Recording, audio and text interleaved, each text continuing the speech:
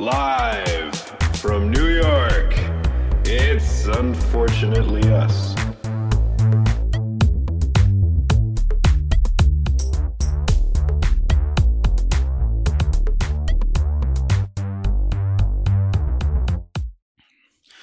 Welcome everybody to the 54 podcast. Today we have a couple interesting things. I think it's... One second. There we go. I believe this is my first solo episode, which is interesting. It's kind of going to be fun. I'm on my own. And on the 54, we're doing a brand new thing, which I've kind of been wanting to do for a while. I just haven't had the opportunity to do so, which is every week we're going to be suggesting 3 primary songs that we added to our interests, I guess. Sorry, by the way, my room's a fucking mess. I don't know if you can tell. You can clearly tell if you're watching this on video. But I essentially, we're doing this thing where we recommend 3 songs that we find interesting and that we discovered throughout the week, or at least something that we just generally like. So today, since it's just me, I'm going to be making all 3 recommendations. I have them saved on here, but I want to make sure that, everybody kind of gets an opportunity to listen to this music, even if you've never heard of it, or if you think, it's overplayed, whatever the case may be. It's music that we enjoy. We just want to spread the love for it. So, today's recommendations are going to be The Ghost Song by Jim Morrison and the Doors, which is part of An American Prayer. It's an album that came after Jim Morrison's death. In 1971. The album, I believe, is from 1976. I'm not entirely too sure. Maybe 75. I might be overshooting that or undershooting. I honestly don't know. But Jim Morrison is still on that album, even though he was dead. He recorded the lines, I believe, in 1969 or 1970. And they used that to make the album. I want to recommend the song Weirdo by More Fatter. It's an interesting name. And it's actually a pretty good song. I discovered it recently. It feels like it's very happy-go-lucky. I kind of like it. So you should too. That's kind of how it works, isn't it? I recommend something and then you automatically love it. And then the third song is The American Dream is Alive in Mexico by Mood Beach. It's another little happy-go-lucky song that I quite enjoyed. And, I just think that we should... spread the love for the music that we enjoy. Let other people enjoy it just as much as we do. So that's what I'm doing here today. Kind of. So welcome to a brand new episode of the 54 podcast. This is episode 2 of the second season. Or it would just be, I believe, episode 15, I believe, chronologically, if I check correctly. I'm horrible at my job. Let's check here. Yeah, it would be episode 15. Okay. So, there you go. I wanted to start this episode off, and I wanted to kind of do it on my own, simply because sometimes it's hard to get everybody on the same schedule. And, it's just good to talk about shit sometimes. I love talking. It's kind of my thing. That's why I started a podcast. So here I am, doing just that. And I wanted to also, discuss some of the things that are going on in the world today, whether that be, in the world of entertainment or in the world of politics, whatever the case may be. I like discussing what's going on in news, so to speak.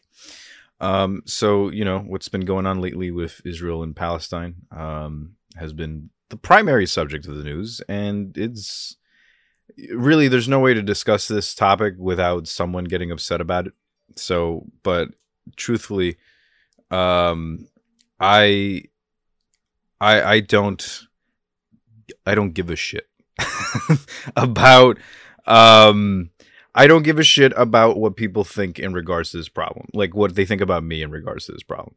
I want to be able to discuss it openly and actually have a productive conversation. And I think this is very important, primarily.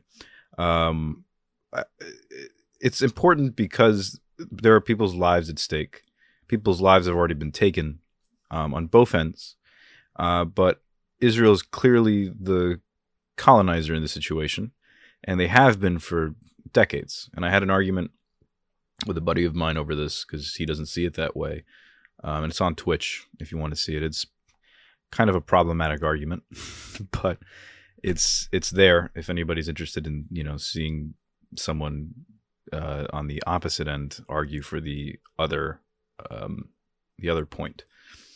So my perspective is a little different. I think that, you know, the Palestinian people have been abused for decades by the Israeli government and the Israeli people, and the Israeli government. I don't want to pin it on the civilians of Israel either. But it is kind of a very detrimental issue at the moment. It seems like things are just constantly getting worse as the years go by. You know, and it hasn't been years. It's been years since the last time that an attack like this happened. But I don't know if it's been as persistent as it is at this moment. There aren't as many casualties, civilian casualties, as there were during the previous one. I believe there were 1,600 civilian casualties in the last conflict between Israel and Palestine. With this one, I believe the numbers are still being counted.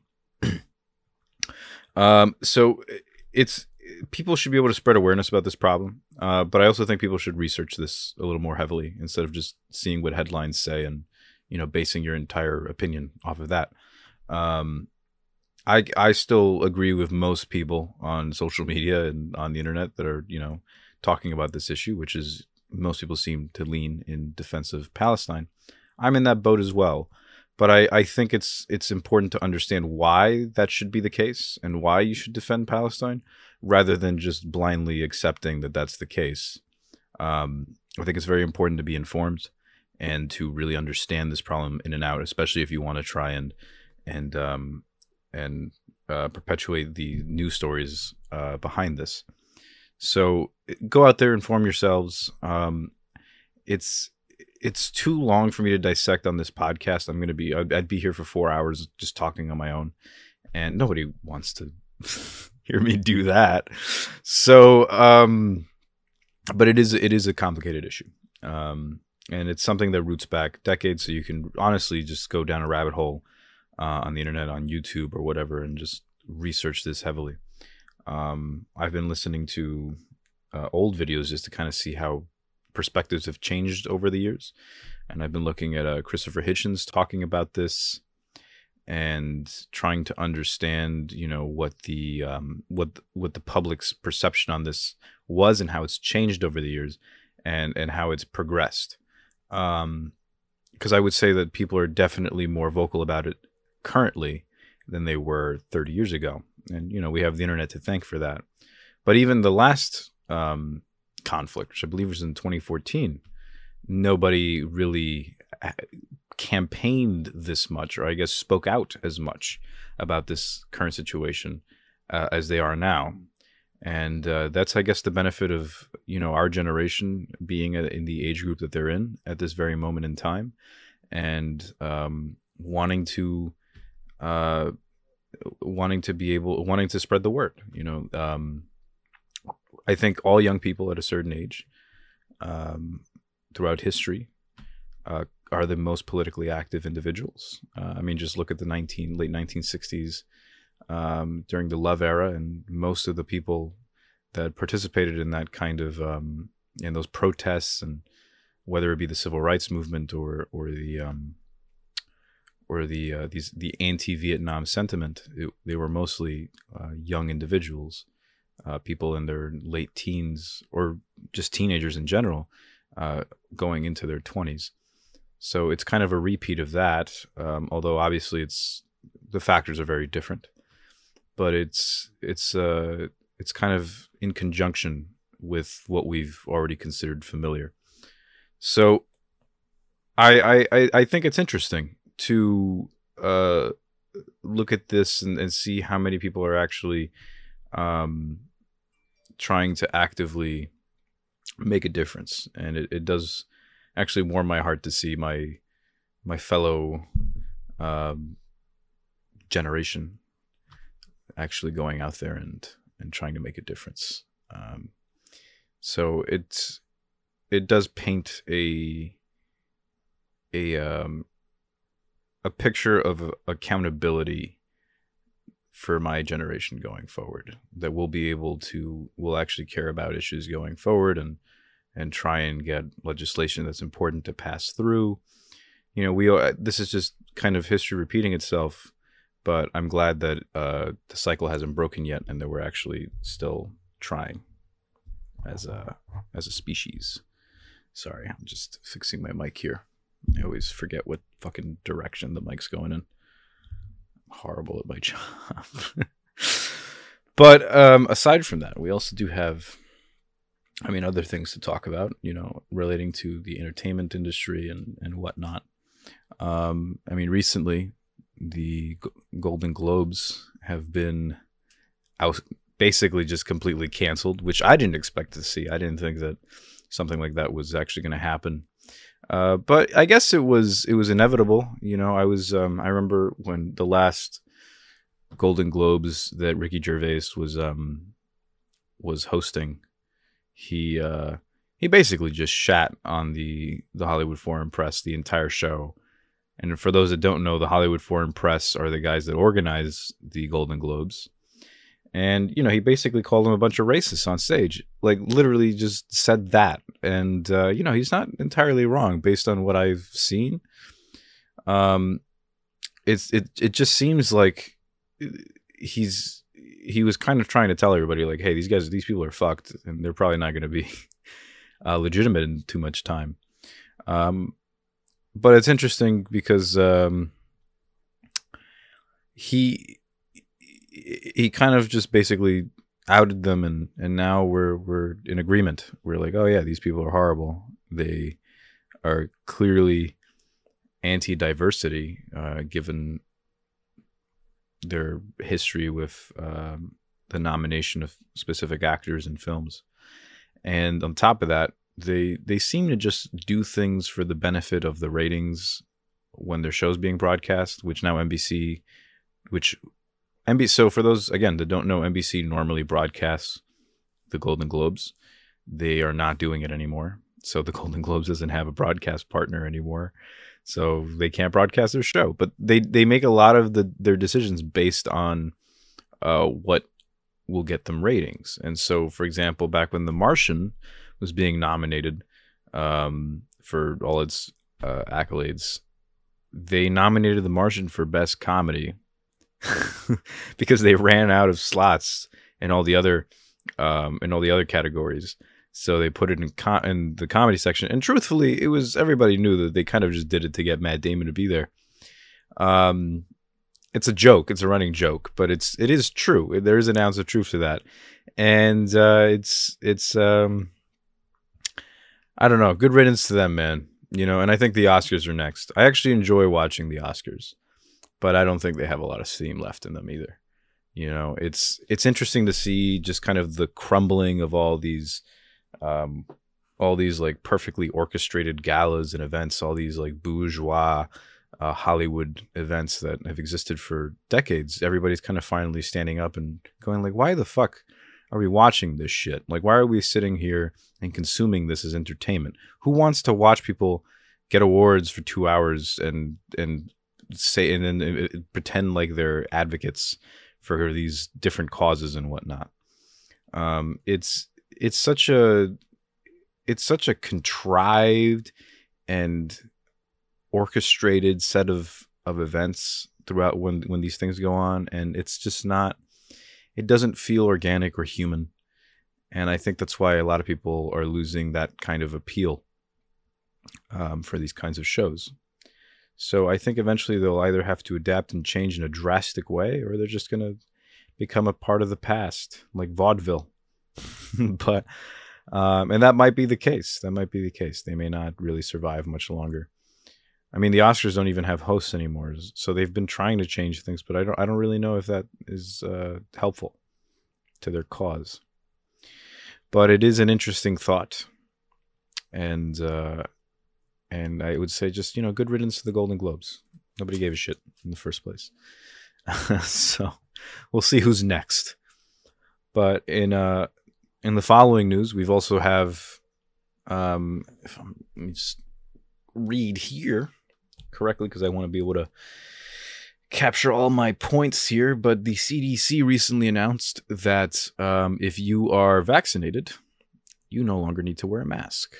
Goody two shoes. Look at you. If you're vaccinated, you've done well, champ. You no longer have to wear a mask. But I didn't read into it all that much, so I don't exactly know how that would go about. I don't know if I'm assuming that private companies or just companies in general, they don't have to be private. They don't have to be, by that I mean they don't have to be private trading companies, but if that specific organization still demands that you wear a mask inside of their premises, then you must, as far as I know. You can't just walk up to the manager with a vaccination card and be like, "Look, I'm good." So I'm not entirely sure where that applies. I guess maybe most government buildings and local government buildings. I mean, I assume now if you can prove that you're vaccinated with one of those vaccination cards, you could probably just walk around without a mask and it shouldn't be a problem. But I don't exactly know how it applies outside of that spectrum. I don't know how. I mean, it's clear that we're starting to see the rollback of a lot of these mandates, but I don't exactly know when it is that it'll completely and 100% be pulled all the way back. But it's getting there, and I'm glad that we're kind of getting to the end of the pandemic to an extent. Obviously, the coronavirus is just going to be an aspect of our lives now that we have to deal with, just like any other virus. We deal with it. We learn to adapt, and we put up measures to make sure that the vast majority of people don't fall ill or are killed by a disease like this. So, who's the last person you heard that was killed by the bubonic plague? I mean, it still infects people, but it's not exactly as deadly as it would have been back in the 1300s. So we're in the process of figuring out how to adapt to this new disease and protect us from it, and eventually, hopefully, it'll just be something that we don't even think about anymore. But in the meantime, it's always important to remember to be safe, to wear a mask if you haven't been fully vaccinated, and remember that you could still carry the virus on you even if you're not, even if you are vaccinated, because the virus can still hitch a ride on you if you come in contact with it, and you can give it to other people. So be careful, regardless. Wash your hands, do everything you need to do, and within the next year to 2 years, hopefully things finally come to a normal pace again. But it's a good step. It's a positive step in the change that we've been wanting to see. So I'm glad to see that this is going in the direction that everybody kind of wanted to. And it makes me laugh because now all the conservatives that were saying, well, Democrats want to keep these mandates going on forever. Yeah, you can you can shut the fuck up now. Thanks, man. But I mean, it is interesting that it is an interesting time that we live in, and I'm glad that that at least there's been some form of progress as of late. But that's always great. That's always going to happen. What are you going to do? I'm also a big astronomy guy, so I've been keeping up with space news as of late, and I don't know if there has been too much. Let's see here. So recently there was a paper, I believe. I don't know if it was a research paper or if it's just a general study that was released that was discussing water on Mars, which is something that people have always been talking about. I mean, since I was fucking born, everybody's like, Mars, water. Yeah, maybe. It's always been kind of like the general answer. It's like a big question mark around whether Mars has water or not, or if it did. So we know that it must have. But it's interesting. Recently, they released a study because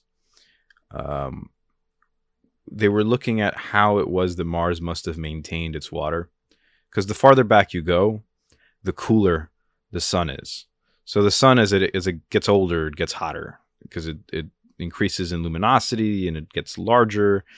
And, eventually at one point, I think in a couple of million years, it'll be so hot that Earth might just get scorched. Even though the sun is nowhere near death at that point, it's probably going to be too hot for us to even handle it. But following this logic back, Mars shouldn't have been able to maintain liquid water if it's farther from the sun than we are, and the sun was even cooler than it is today during the period of time that Mars would have had liquid water. So what gives? And so the idea is that it was probably due to insulation, atmospheric insulation. So Mars probably, had a thicker atmosphere back in the day. They probably had clouds and shit like we do.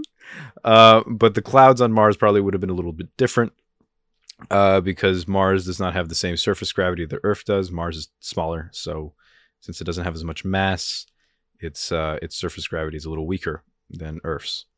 And so the atmosphere doesn't hug the planet as tightly as Earth's does.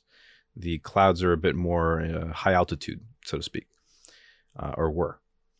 So so what we assume happened is that there was just a lot of cloud layers back in the day, basically covered the Martian surface to an extent, and it insulated the planet enough where liquid water could form, but it would kind of form in a very patchy, it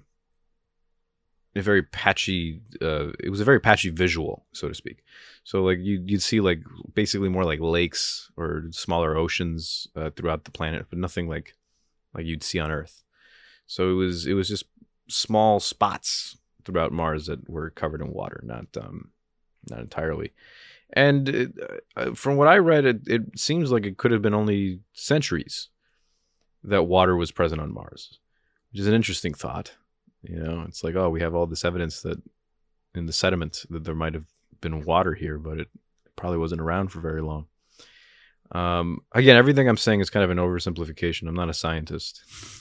I'm just a astronomy geek in the sense that I follow the news, but I don't know how to do the fucking math. And, I understand the results, not the processes that allow us to get those results.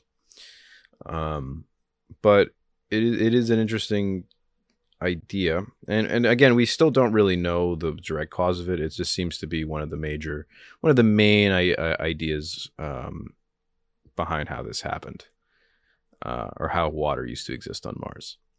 But it does, now that Perseverance landed on Mars and it successfully created oxygen on the planet by converting the carbon dioxide in the atmosphere into oxygen. I think it created like 10 grams of oxygen or something of that nature, which is amazing. The fact that it can do that, which proves that we can create self-sustaining colonies on Mars to an extent. I mean, if a little rover can create 10 grams of oxygen, what about a machine that is dedicated to specifically just doing that in like a dome structure? Then for sure we can actually create habitats on Mars. Question is, why do we want to do that? Why would we do it? Just for the sake of exploration? I mean, that's all fun and great, but spending billions of dollars just to build a dome city that didn't have to exist for absolutely any reason seems a little excessive at the moment. I don't even know if Mars really has any valuable resources that would be of interest to us. See, I think like an American, clearly. I think like a shitty bureaucrat, because I'm here thinking like, what does Mars have to offer us that's valuable, instead of just going like, exploration. Let's go do it because that's what nature intended. It's for us to go into the unknown and continue to fuck each other and reproduce. That's basically life's only intention. But you know, I'm not as excited about Mars as a lot of other people are. You know, a lot of people are excited about Mars. And it's like, oh, we get to go to Mars. We're going to colonize it. We're going to do stuff. And I'm like, it's not an ideal planet to me. I look at it and I go, it's the only option that we have. Mars is basically Joe Biden. It's like, we didn't really want him, but it was the only option we had. So we're sticking with it. But, you know, because your other option is Venus, and it's not exactly hospitable. But I actually would prefer Venus, you know, if it didn't have the runaway greenhouse effect that it does. But Venus is cooler because it's not literally, but, you know, it's doper as a result of the fact that it's basically the same as Earth in size and what's the fucking word that I was just about to say and slipped out of my head? And composition. It's the same in composition as Earth to an extent, which is something that I genuinely appreciate. That thank you, solar system, for giving us a planet that is very similar to our own. You know, I would like to go to Venus, preferably, if it just wasn't a hellscape. There's got to be a way to terraform it. I mean, terraforming Venus is infinitely more difficult than terraforming Mars. So I understand why Mars is ideal. But come on, man. Venus would probably have the same exact surface gravity as Earth. Very minor differences, I would assume. If not nearly identical. It's almost the same size as Earth. And I mean, that's really it. But, you know, if that's enough for me to decide and say, like, oh shit, you know, this is a perfect candidate for human settlements. There are ideas people have posed for, you know, little what do you call it, cloud cities, like in Star Wars, because the atmosphere above the clouds is actually kind of hospitable, and the temperatures are actually, you know, kind of nice. With the exception, of course, that it's acidic as shit. But, you know, yeah, it's neither here nor there. But you could have a cloud city on Venus, and that's fun, right? You want to float around for the rest of your life. That sounds like a neat deal. But I wouldn't want that to be like the permanent settlement that humans would build on Venus. I wouldn't want that to be the end-all be-all of Venus. I want that to be like a temporary I want that to be like temporary lodging. So that once we actually figure out how to clear up the atmosphere of all these shitty clouds, we can actually, you know, start to make the surface a little more lively. But that's asking a lot. But I can dream, can I? I don't know. I think it's an interesting idea. I'm also very intrigued by the idea of sending probes out to different star systems, and that's science fiction shit. Sending fucking space probes to other stars seems like it should be, right? Well, you know, it seems like we're on the cusp of it. I remember when I was in high school, they announced Breakthrough Starshot, which still has yet to happen.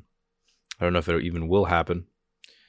Premise of that idea is basically take a whole bunch of little microchip modules, stick them to some solar sails, make hundreds of them, by the way, have them in orbit, release them in orbit, and then we fire lasers here on Earth into the upper atmosphere where they are, and beam them to the nearest star system, which would be Alpha Centauri. Technically speaking, we could send it to the Proxima Centauri system. I don't know which star it was. I think it was Proxima Centauri that we wanted to send it to, which is a red dwarf that orbits the Office Centauri system. But it would be interesting to see that. Basically, the idea is like you'd beam these things at like they would go at like 10% of the speed of light. The speed of light, at the speed of light, it takes light 4 years, 4.2 light years. So yeah, 4.2 years to reach this star system. And it takes another 4.2 years for the light from there to reach us. It's kind of how light years work. So the idea is we beam these things at 20% the speed of light. They should get there in like 20 years. And then they take a couple photos, send us the images, back. They'd beam the images back to us. They'd get to us in 4 years. Because, speed of light. And that's how communication works.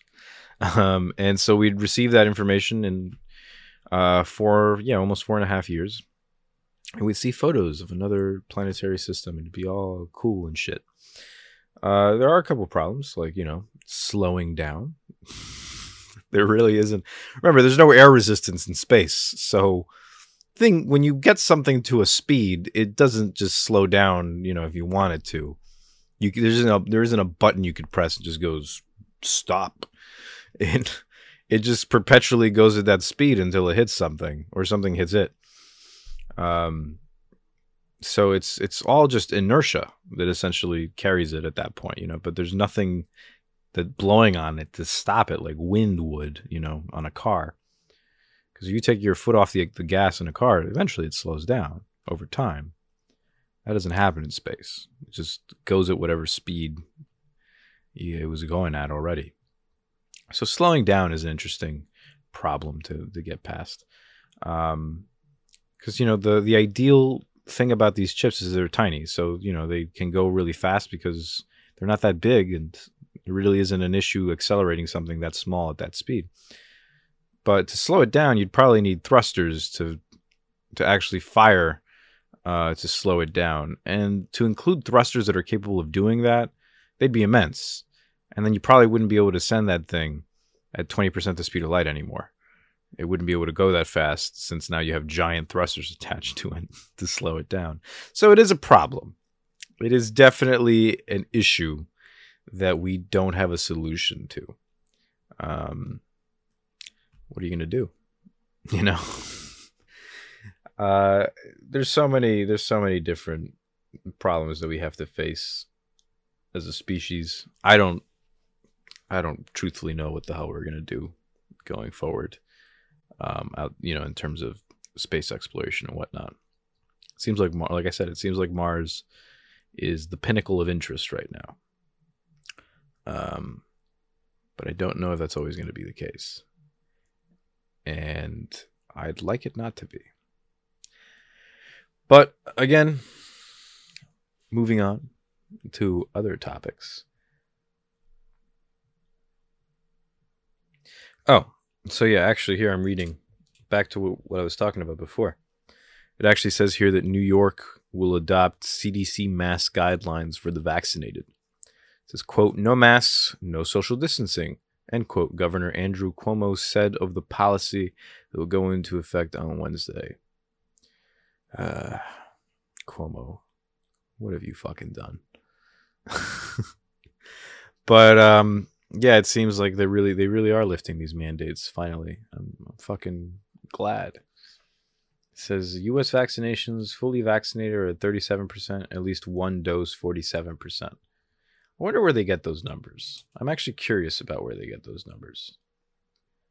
Because, some people might be getting the first dose, but aren't, and they might be registered under the first dose, but I'm curious to see how many people are actually...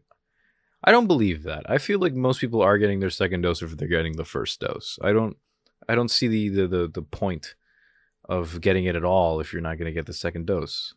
So I don't know if I really believe that. I feel like there might be a lot of context missing behind this study or this poll. But it says that. It says the CDC said on Sunday about 157.1 million people have received at least one dose of a COVID vaccine, including about 123 million people who have been fully vaccinated by Johnson & Johnson's single-dose vaccine, or 2-dose series made by Pfizer, BioNTech, and Moderna. More than 59% of adults have received at least one shot, and President Biden set a goal on May 4th of reaching 70% of adults by July 4th. Good luck with that, buddy. Providers are administering about 1.89 million doses per day on average, about a 44% decrease from the peak of 3.38 million reported on April 13th. So yeah, it's going down. It seems like everybody, not a lot of people are getting vaccinated anymore. It just feels like everybody's like, that COVID shit's over. That's old news. Let's talk about new news.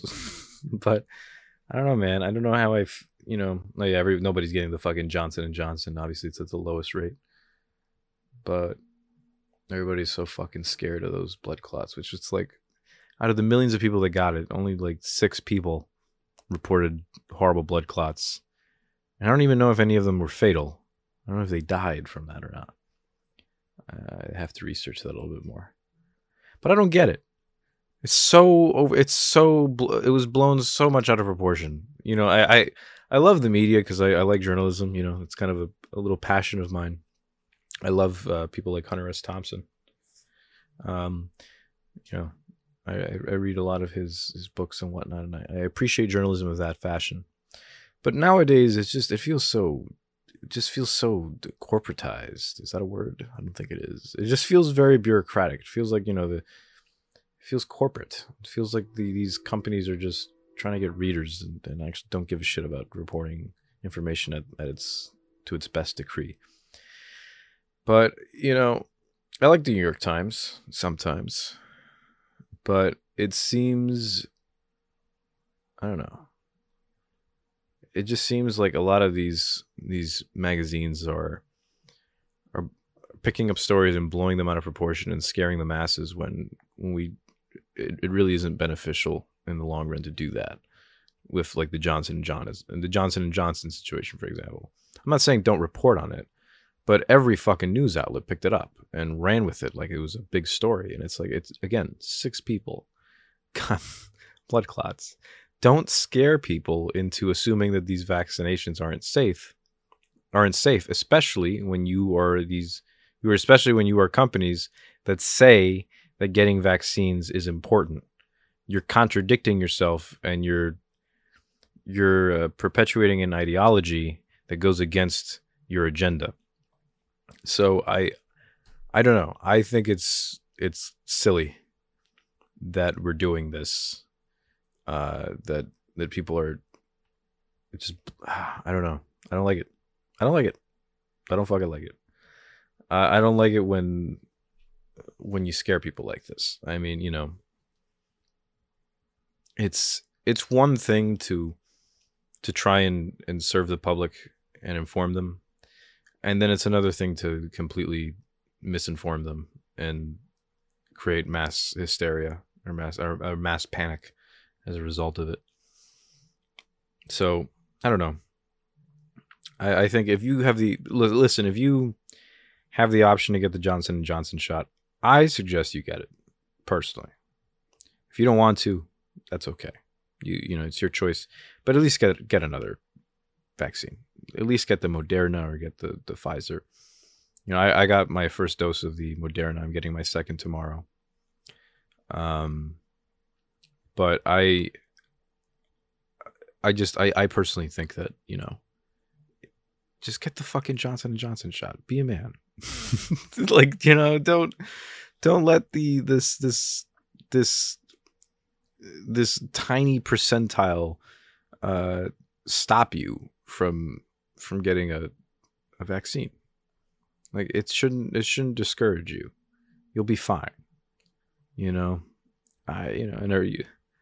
there's going to be people going like, well, those 6 people weren't fine. It's like, again, 6 people out of millions. It's quite the ratio that we're talking about. So I don't know, man. I wouldn't stress it. But if I had the opportunity to get the Johnson & Johnson one, I would have gotten it. I don't mind. I'm cool with that.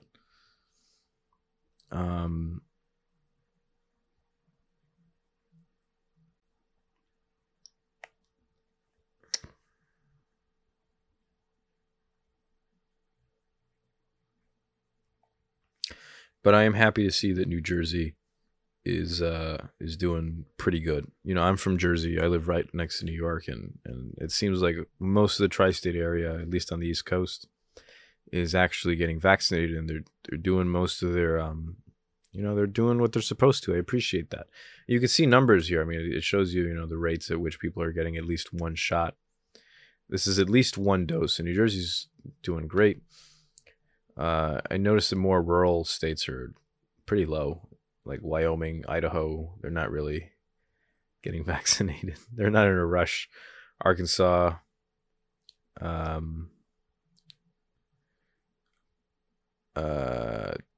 Louisiana, Mississippi, Alabama, Georgia, Tennessee. I mean, I can't act like I'm not surprised, Texas is somewhere in that region. But yeah, it seems like Wyoming, man, is doing horrible. Fully vaccinated, 30.4%. Given at least one dose, 35.3%. Compare that to Jersey. Jersey is at given at least one dose, 56.1%. And then fully vaccinated is 44.2%. So look, we're not doing too bad. We're doing all right. Not too shabby. But I don't know, man. Who was eligible for a vaccine? Shouldn't everybody be eligible for a vaccine at this point? I assume they should be. I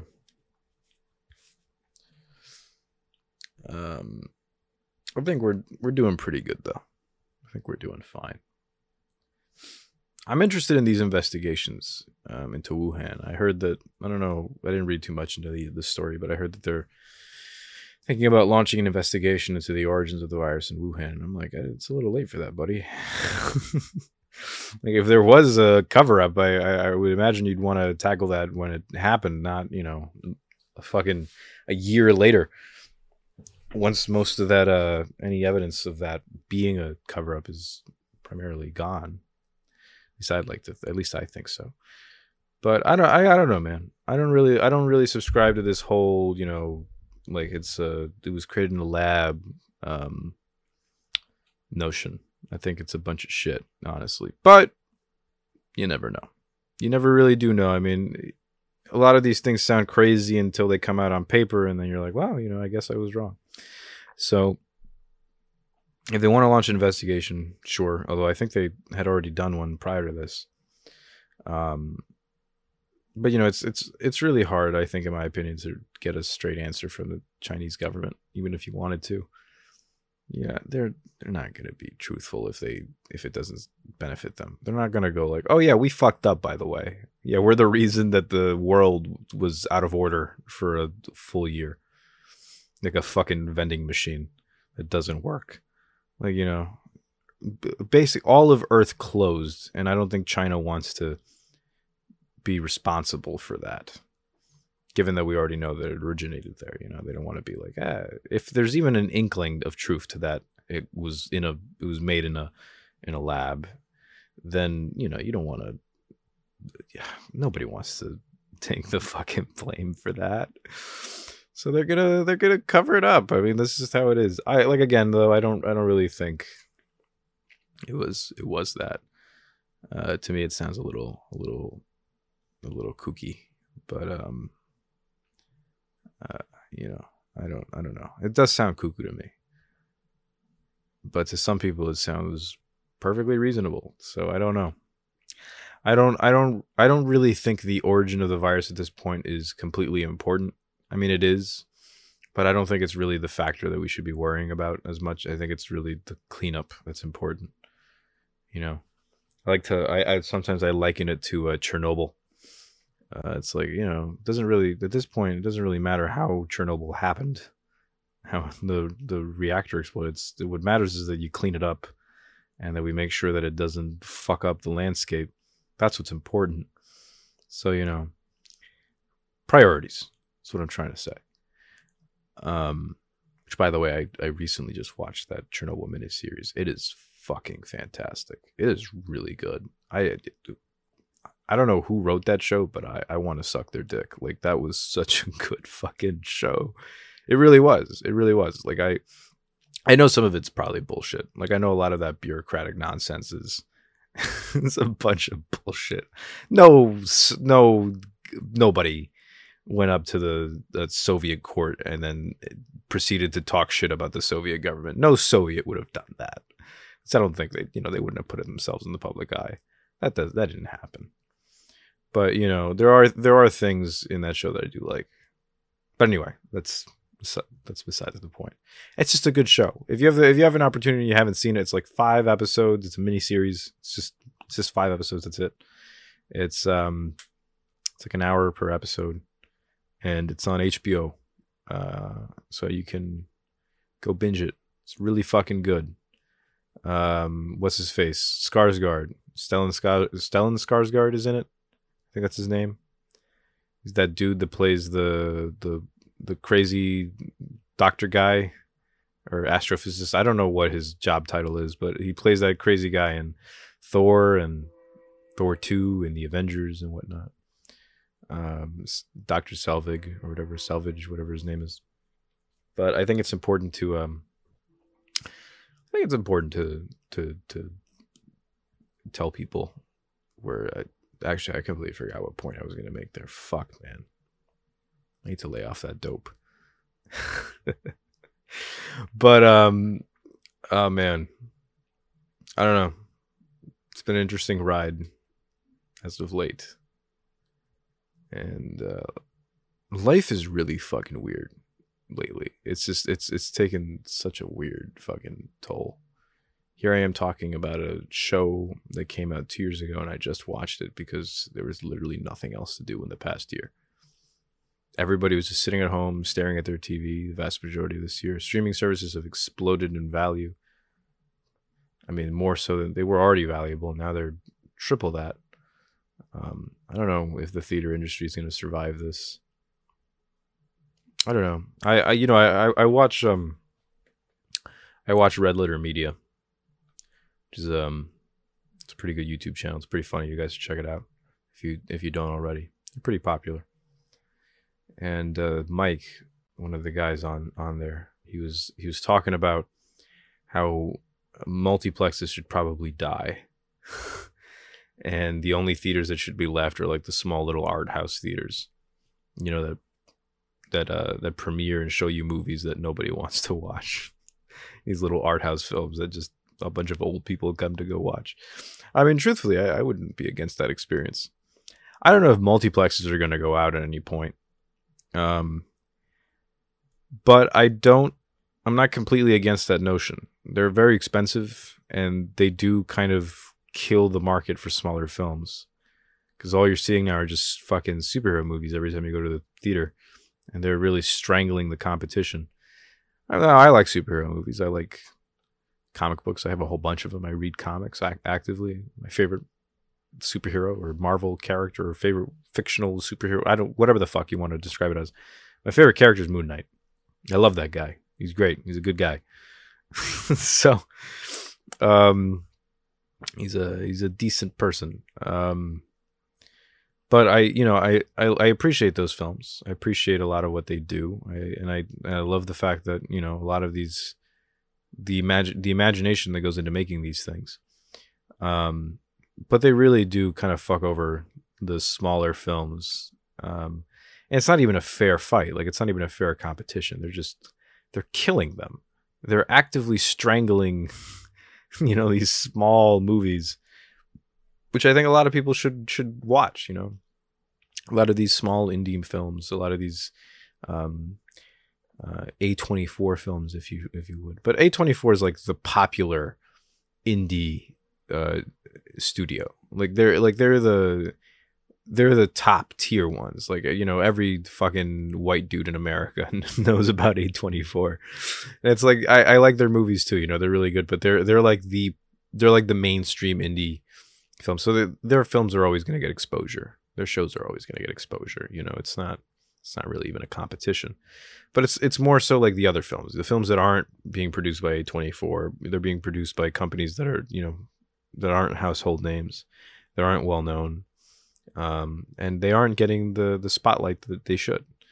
And I think streaming services really also hurt that the ability for those shows and movies to really make an impact.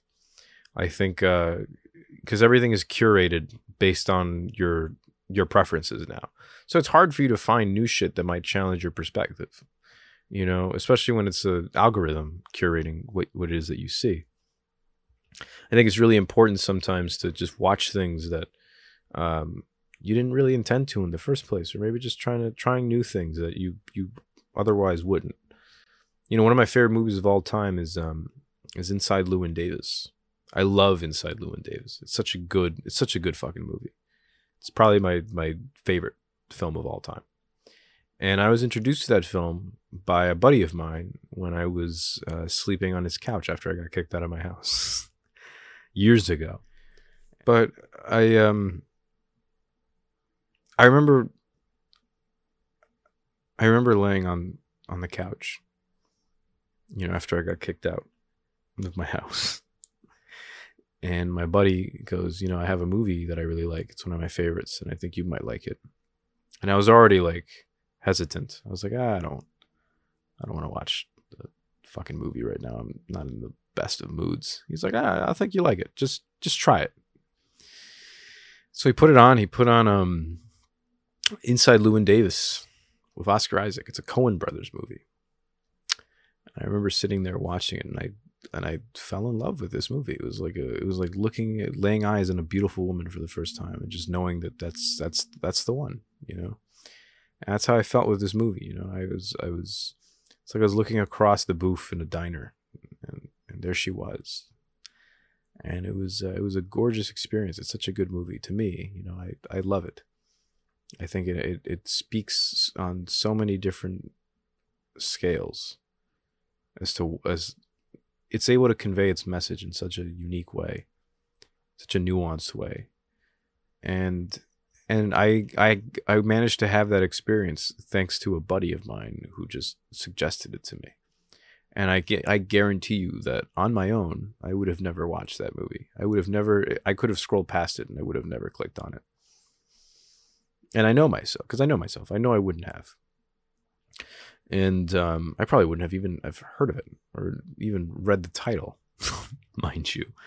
So, the fact that my buddy kind of curated that experience for me and not an algorithm, truthfully benefited that experience.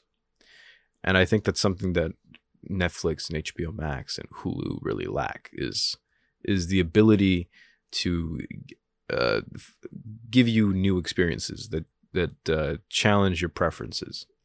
It's good to have preferences, I'm not saying that's a bad thing, but I think it's a little harmful when you just let your preferences dictate what you watch and what you experience entirely. You never leave your comfort zone. You never try anything new. I think that's when movies start to change, and that's when movies stop being cinema and they start being content. And we have such a short attention span now that I'm even surprised we're still making movies. But it's I would love for people to still, anytime you meet a buddy out there, just recommend movies to him, suggest them. I'm doing that with the 54 with music and whatnot to get people to really discover things that they may have never heard before, even if they are mainstream music. To some people, it doesn't matter if it's mainstream; they never heard it. And with film, it's a very similar experience. It's recommend something to a buddy. If you really love your friends, recommend something to them that they might enjoy. Or even if you don't, just do it. That happened with me in the movie Silence as well. I love the movie Silence. It's such a good movie. Such a good movie. So fucking good. And I remember I had a love for film from a very young age. So my favorite movie growing up, or the first piece of cinema that I can say that I fell in love with as a child was To Kill a Mockingbird. I don't know if I should consider myself a child. I was like 12 or 13 when I watched the movie, but you know, that's kid enough, you know. I remember seeing it because I had read the book in class, and I fell in love with that story. I think it's ironic. Me and Harper Lee share the same birthday, which is April 28th. But I loved that book. I love Atticus, and I even told myself, like, if I ever have a kid, I want Atticus to be that kid's middle name. I will fight whoever my wife or girlfriend is, and I'll just be like, no, we're naming that kid's middle name is Atticus. It's gonna happen. But I love that character, and I remember just there were so many themes beautifully explored in that book in such a respectable, honorable way, and the characters were so well written and fleshed out. And then I remember being told there was a film that was made in 1960 or it was made in 1962, I believe, is when the film came out. I might be wrong about that. But I remember being told that and immediately like pulling back, like, I don't want to watch a movie from the 1960s, black and white. Are you kidding me?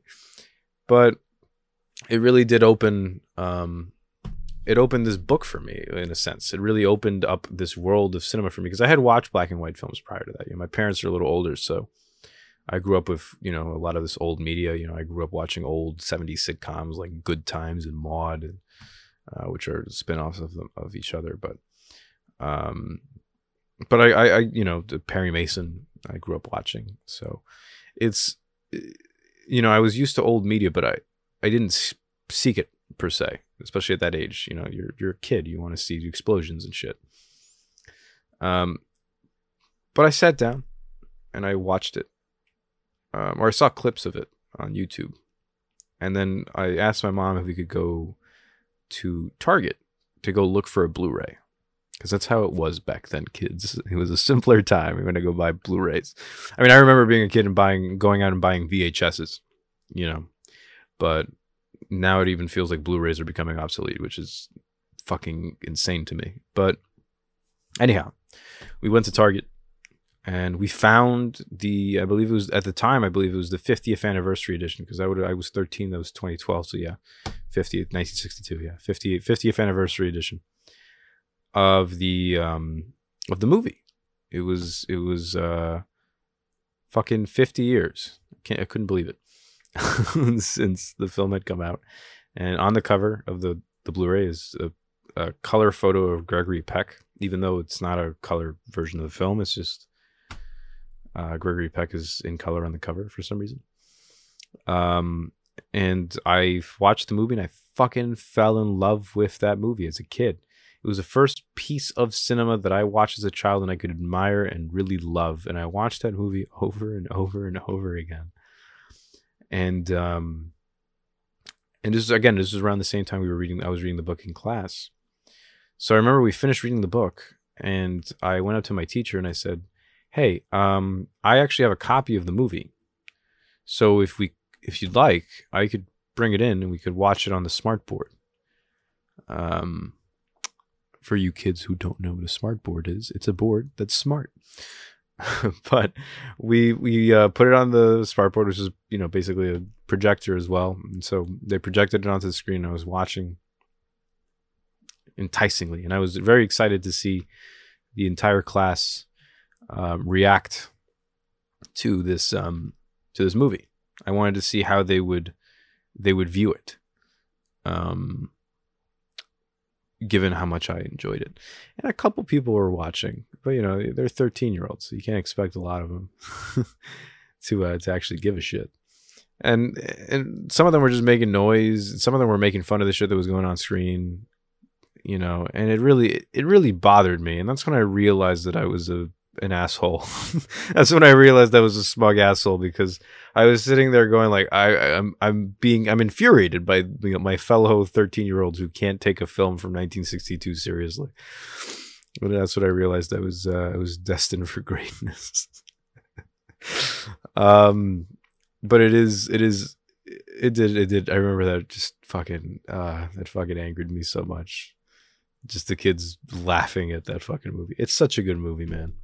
But they were kids at the time, so. But so was I. So fuck them. that's the best way. That's the healthy way of dealing with that. It's like, well, they were children, but so was I. So I was equal to them. So fuck them. That's my logic. But yeah, I remember that. It was such a good film. But yeah, basically that entire story was just for me to tell you, like, hey, go recommend your buddies some good movies, and tell Netflix to shut the fuck up. Like, I don't I don't want your recommendations. But yeah. Anyhow, guys, I think I should pull this episode to a close. I think we did what we were supposed to. I think I'm going to come back on today's Tuesday, I believe, right? Yeah. So I think either tomorrow, which is a little too soon, or Friday, I'm going to be doing another episode with Chase. And I'm going to try and get my buddy Laz on, because he's barely on these fucking episodes. That lazy cunt, man. I'm going to get shit for saying cunt. I don't give a fuck. It's a fun word to say. And I'm calling a man a cunt, so it doesn't have the same vigor that it should. The same spice. But yeah, I'm going to try and get him to come on the podcast, because he's supposed to. He's supposed to be third mic. And so yeah, man, I'm really excited to see. I'm really excited for you guys to see where this podcast is really heading. We really are trying to make the production value a little better, and it's been improving as time goes on. You now have an actual professional microphone in front of my fucking face, so that's always good. and I am trying to get a studio together, or at least a semblance of one. I do want to do these kinds of things in person, and I genuinely do care for this format, and I want to respect it as much as I can. Things are limited now because I'm a 22-year-old with, only limited resources. But, hopefully that changes at some point. And hopefully I'm not broadcasting from a dirty ass fucking room like the one I'm in right now. So regardless of that, guys, take care of yourselves. Stay safe. Get vaccinated. For the love of fucking God, please get vaccinated. Please follow the news very closely. Pay attention to this whole Palestine issue going on. It really is important. And stay safe. Stay curious. And let's go to Venus together.